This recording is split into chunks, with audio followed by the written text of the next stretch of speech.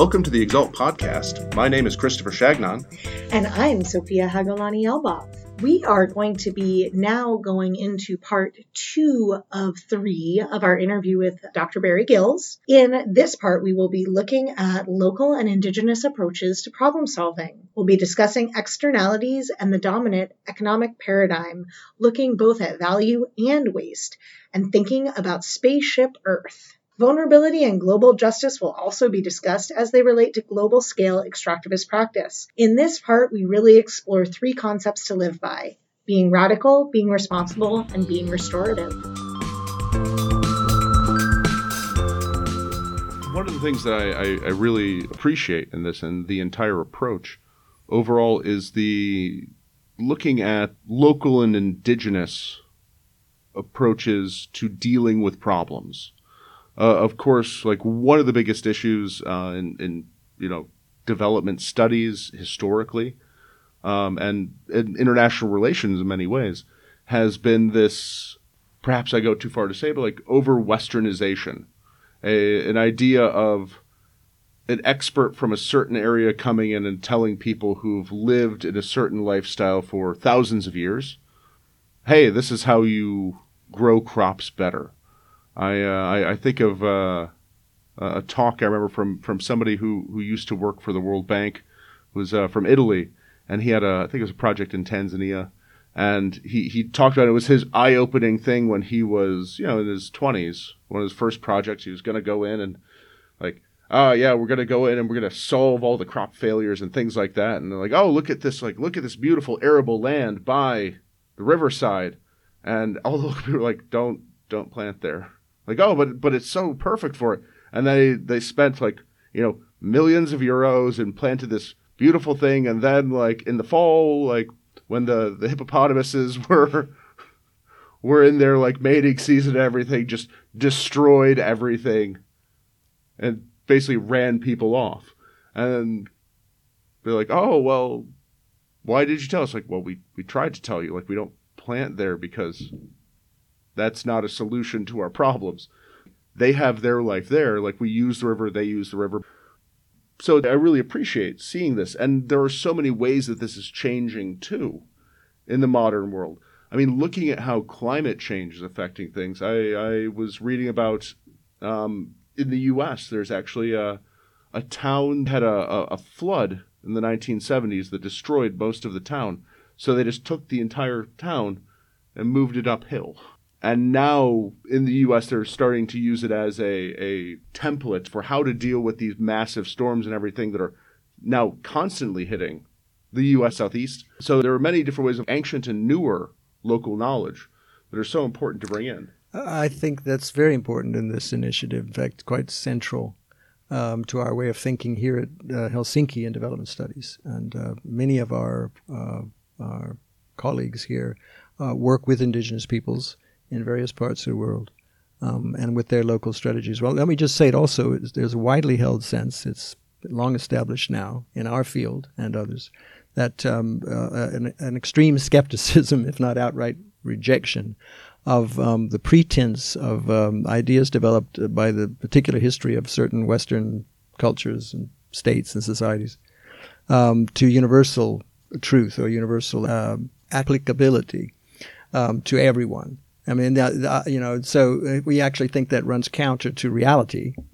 So you could see that as a kind of process which is also part of our critique of global extractivisms, to the extent to which there seems to be a sort of globally dominant understanding of how you go about creating value by processes that in the end, however, are more destructive than they were positive.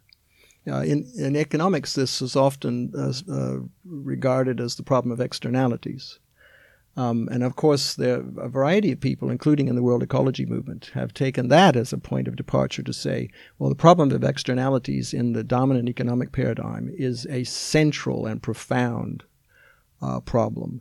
And it's imperative that we should address it and, in a way, reformulate the paradigm of economics and change the economics curriculum to start with, so revision within that field that anything that doesn't account for the full set of complex interactive processes at every level and scale and stage of processes we call production and consumption, if it doesn't have a true accounting of costs within that sort of monetized model, then it's false.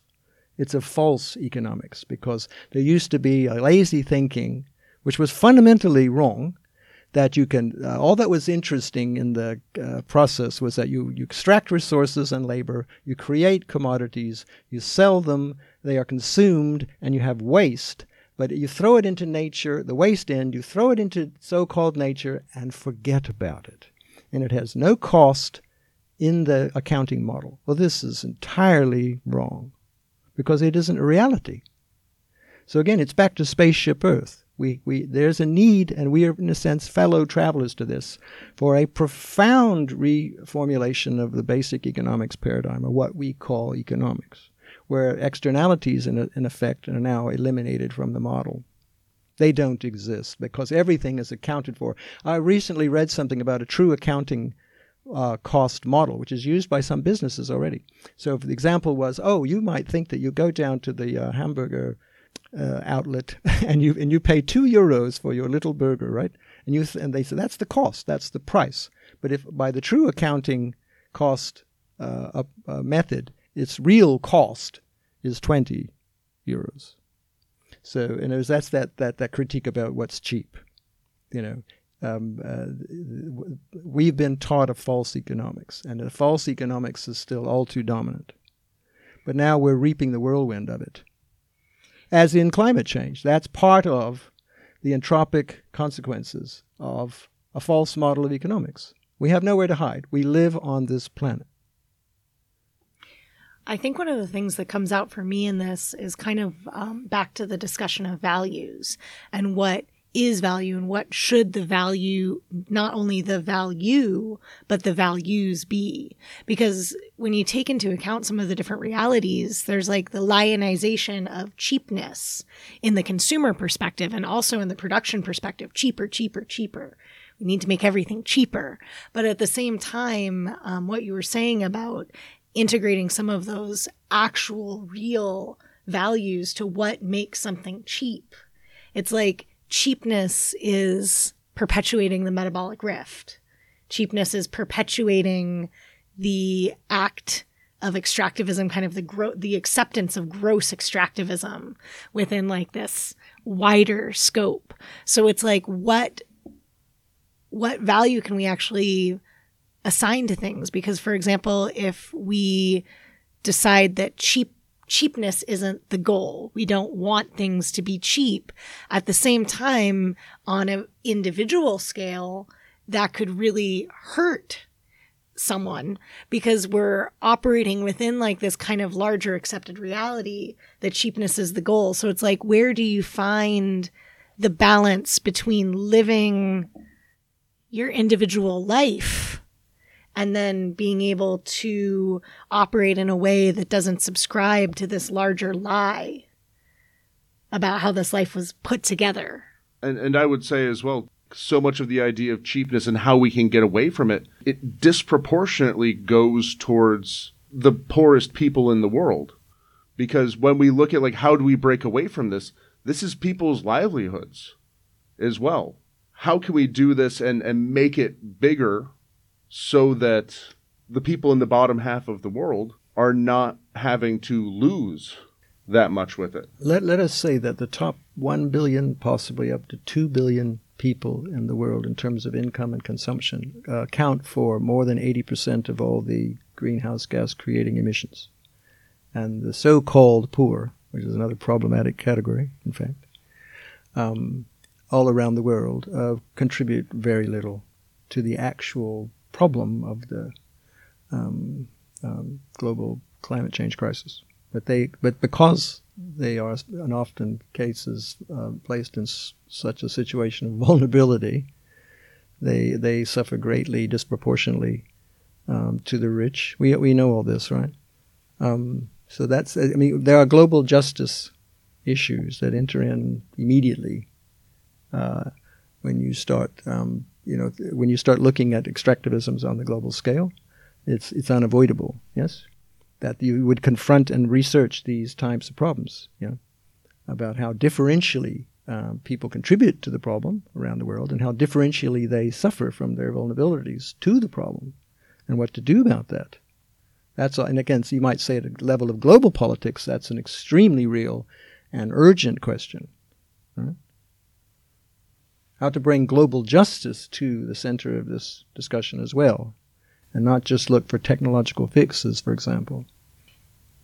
One of, I think, the really valuable things that hopefully the researchers under the umbrella of EXALT will be able to contribute is kind of a way to present this like auditing of reality and a way to present these myriad realities that are actually going into each act of extractivism, or each type of alternative can actually be presented in a way that is somewhat digestible, so it's able to be understood. Because I think that sometimes with this, these large, complicated, interconnected questions, sometimes it's like it's just too much, and then people don't want to deal with it. I wanted to talk about that in just a way to make it easier to understand, maybe.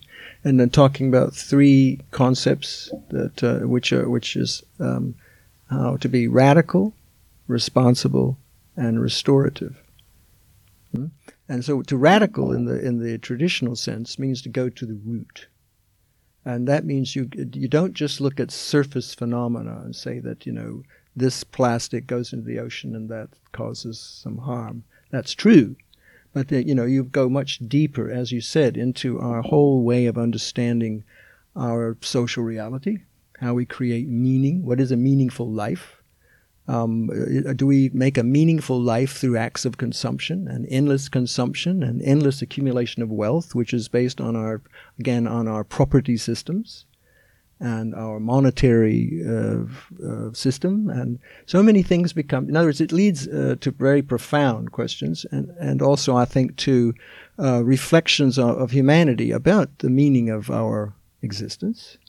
Maybe you might say to a philosophical and spiritual reflection, maybe even to a revolution in that sense, And I'm being very serious, and I think it's overdue. I believe it is in motion.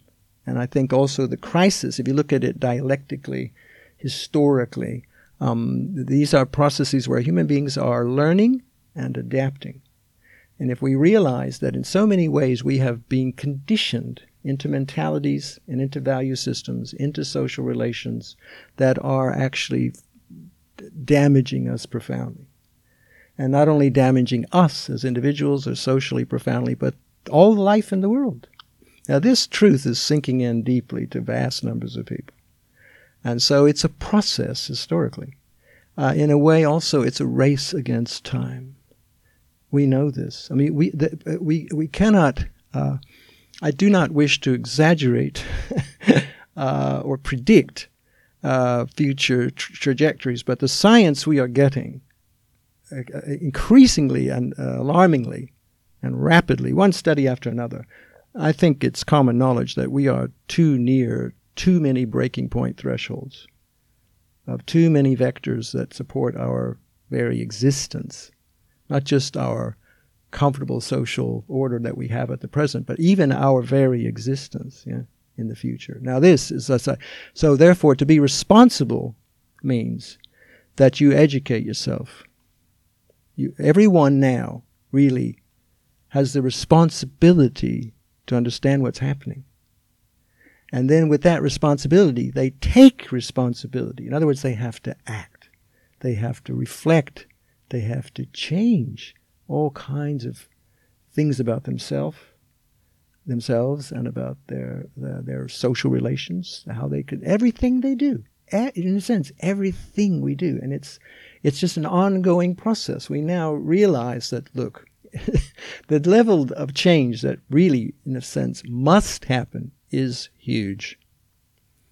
And yes, some people might say, well, what can I do as an individual? It doesn't matter when these vast forces are in play. And if something isn't done about these vast forces, then what I do is insignificant. I don't agree with that, because as I said before, it's all the levels matter. And it isn't an either-or type of choice. It's everything. So each individual, in a sense, by being responsible, they face the realities, they educate themselves about the realities, and then they reflect on how they must change. And change is internal, it's individual, it's in your community, it's in your polity or your state, and it's globally, it's everywhere, all. And you challenge yourself to do whatever you can so far as you keep learning. Because we're all learning all the time, and our learning curve is very steep. And unfortunately, as we now know, and it is common knowledge for those who've read it, some of the largest offending, if not criminal, agents, corporations, particularly in fossil fuel industry, did their own research 40 years ago, and they knew that we were going to reach this point on the established patterns of business and so on, fossil fuel use. They knew. And instead, they tried to obfuscate and misinform and delay and prevent radical change. Well, now it's too late. We cannot allow that to happen any longer, because that's now, in fact, in my view, criminal activity towards it's like a new type of crimes against humanity. So that's a whole other realm of discussion. That things are now extremely serious.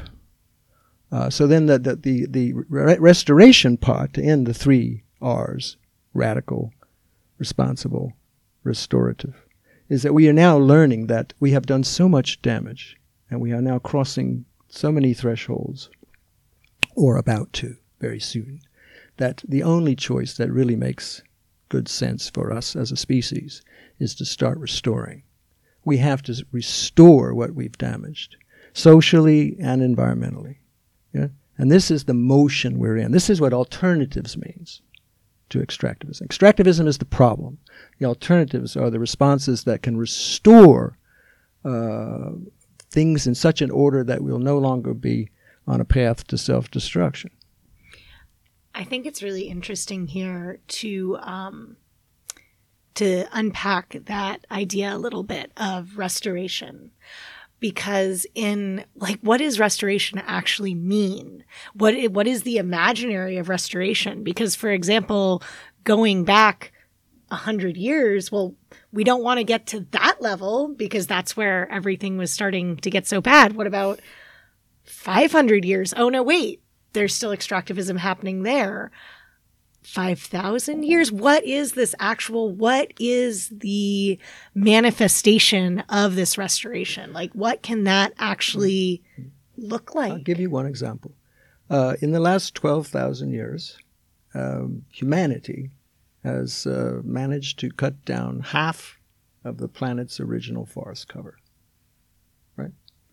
There's a new study out, which is going around, a very important one, which has mapped globally the potential for change of land use without impacting current arable land use for growing crops, leaving that aside. And we have the potential to grow, in the years to come, in the near term, 1.2 trillion trees. And these are necessary and the cheapest, most effective form of carbon capture, where we hopefully would help us get to negative emissions. Right, which we must do, and the sooner the better. So this is part of restoration, where you restore globally the forests that once existed and that are so absolutely vital to regulating the entire global climate, as well as so many other things. And that's also related to, example, another one, soil restoration, because again, just in the past 200 years or so, we have lost half of all the world's topsoils. And some people have calculated that at present types of very intense, chemical-intensive agriculture around the world, our soils are so depleted and mineral poor, we are basically mining our soils and in effect destroying their fertility, and that we have perhaps 60 to 100 harvests left on our current intensive method of agriculture. Well, that is alarming. And so again, restoring soils. All these things are related: restoring forests, restoring biodiversity, restoring soils, and so on. This is one, just an example of what restoring might mean. Can I live a restorative life but keep my smartphone? Well, that's a good question, because I mean, I can clearly remember when none of us had smartphones, and remarkably, we seemed to get things done. You know what I mean? It's the history of technology, and the history of technology that's related to commodification. And then now we a small part of the population of the world, by the way, maybe 10% are now, or maybe more, but I think it's unclear. It's changing. But are utterly dependent on their phone. But this is very new, and yes, I mean, so we haven't even begun to think about the material consequences and all of those complex feedback loops that are involved with us using those phones. It's a reality we have to confront and decide what to do. It's like, for example, those servers. Behind all of this array of technology that we now so depend on, at least some part of humanity do, the richest part, the highest consumer sectors in the world, right? Who cause most of the damage, to be frank, because of that. Well, behind this what seems like innocuous, immaterial reality that's, we love being able to use, you have an enormous number of servers hidden out there around the world, and they use electricity, and again, enormous amounts of electricity. And what sort of electricity? Does it come from coal? Does it come, what type of electricity? These are the questions that have to now be confronted, and a lot of this is on a very large scale, But these are the areas where you say, if you're going to have something restorative, that means, again, reversing the destructive processes. So if you've been powering your computers with coal, that is a huge problem that you have to stop that.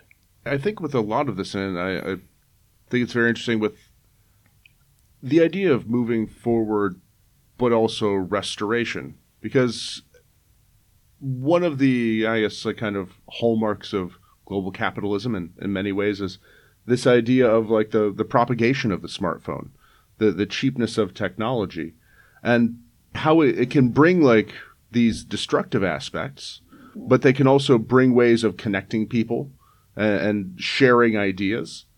And one thing I'd actually really like to ask you about, and it's been kind of coming up more, I think there's been some lawsuits in the U.S., I think perhaps in Europe as well, about the right to repair, which I found to be a very interesting thing. Like looking at, I believe that Apple was sued, as well as some other appliance makers, because, of course, if you look back, 60 years ago, if you bought an appliance or something, you could just repair it. And then, say, in probably the 80s, 90s, when it started getting cheaper to just buy a new one versus repairing it, and that's kind of led into this culture of just either buy a new one, or one of the right to repair things is how, I know with the Apple lawsuit, it's about how they essentially don't allow anyone else to touch their products, and they designed them in this way, which is very unsustainable and completely unnecessary, because, if you want to replace a battery, shouldn't you just be able to go out and buy a battery and slap it in the back of your phone? But I just wanted to get your take on this and see what you thought about it. It's very important because actually there are those who are making the point that we have to now confront the argument that we need to reduce consumption. So again, this goes into the argument about growth and limitless growth, or the limits to growth, or degrowth. All these are very vibrant out there, thousands of scholars and others debating these things, okay? So we're not trying to invent or reinvent any of that, but we need to obviously be aware of it and engage with it. You might think there's a different 3 R's: reuse, repair, recycle, again, which many people talk about. This is all part of that, which is that, the built-in obsolescence that is used by so many corporations in order to perpetuate an ever-expanding market so that they can maintain or increase profits. Right. Well, that is another again, a part of the overall. When you look at it comprehensively, this is a kind of malady in so many ways. So that we have to address it profoundly. So when I was talking earlier about how each of us should now educate themselves and reflect and change and act in many arenas, not just one, and keep learning. It's not like you can learn everything at once or do everything at once. That's not possible. That's not how things work in the reality. So it's a process, but it's dedicating yourself to the process. And also realizing that you are not an island isolated by yourself, that you are a social being in the most profound sense, and including also to non-humans, that we have, in a sense, social relations with non-humans all over this planet. And this is in this philosophical change. And many of these ideas are ancient and still preserved in some cultures, amongst some peoples, and then they can teach us and they can share certain things with us. But it's as Sophia was also saying, this is not about going back into the past. We cannot deny certain kinds of technologies that might help us. Then we need to discuss those and debate them and understand them, because things are very complex and not always what they seem to be on the surface. So even the electric car, some people think this will save us. But the model of billions of human beings having a new electric car implies vast resource needs, and that's a lot of that is to do with mining, copper. With the copper demand for electric cars is huge, and if everyone had an electric car, an individual privately owned electric car, where is all this copper going to come from? There'd be a vast increase in mining. Lithium. For the batteries, there would be a vast increase, and there's a limited supply of lithium around the world.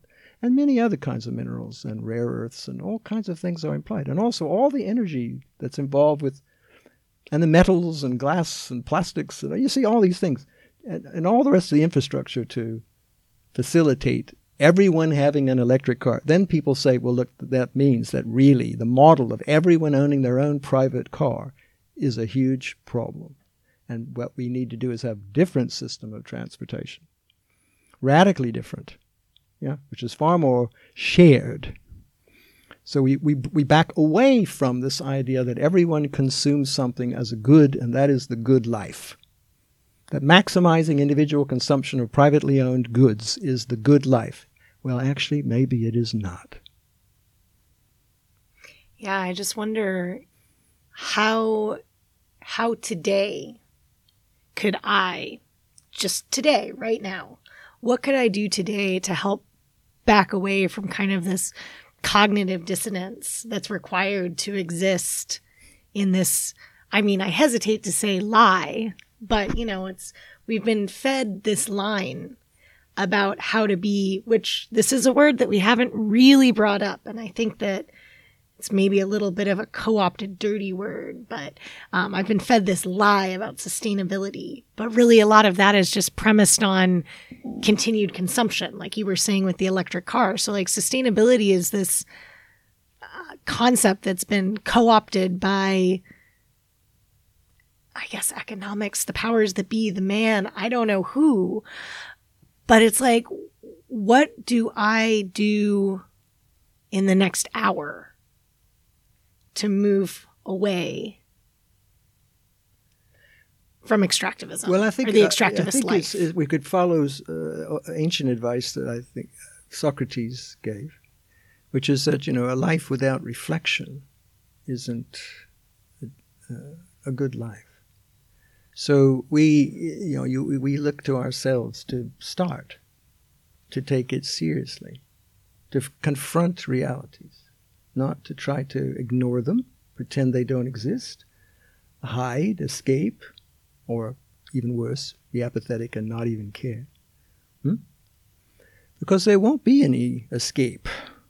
There is no place to hide, not in the deepest part of the ocean, not on the highest mountain. There is nowhere for us to hide. So that's why, when you start to say that our globalized civilization is in a deep crisis, I take that as a reality. And then we start trying to understand the roots, the radical sense, the roots deep roots of these problems. And then we each of us take responsibility as an individual to learn. And you have to start. Then you realize that it's going to take a long time, and it's going to be very uncomfortable and cause you to make many changes. Also, people are now, often it mobilizes people into radical action, which is all part of making the alternatives, right? So you're being part of the alternatives. What Mahatma Gandhi said, be the solution you want to see. Embody it. So that's what it is. And of course, it's like any path a human being takes to change. It isn't easy and it isn't necessarily quick. And it also depends on how seriously you take it and how far you take it. Yeah, that's your individual choice. No one really is forcing anyone to do any of this.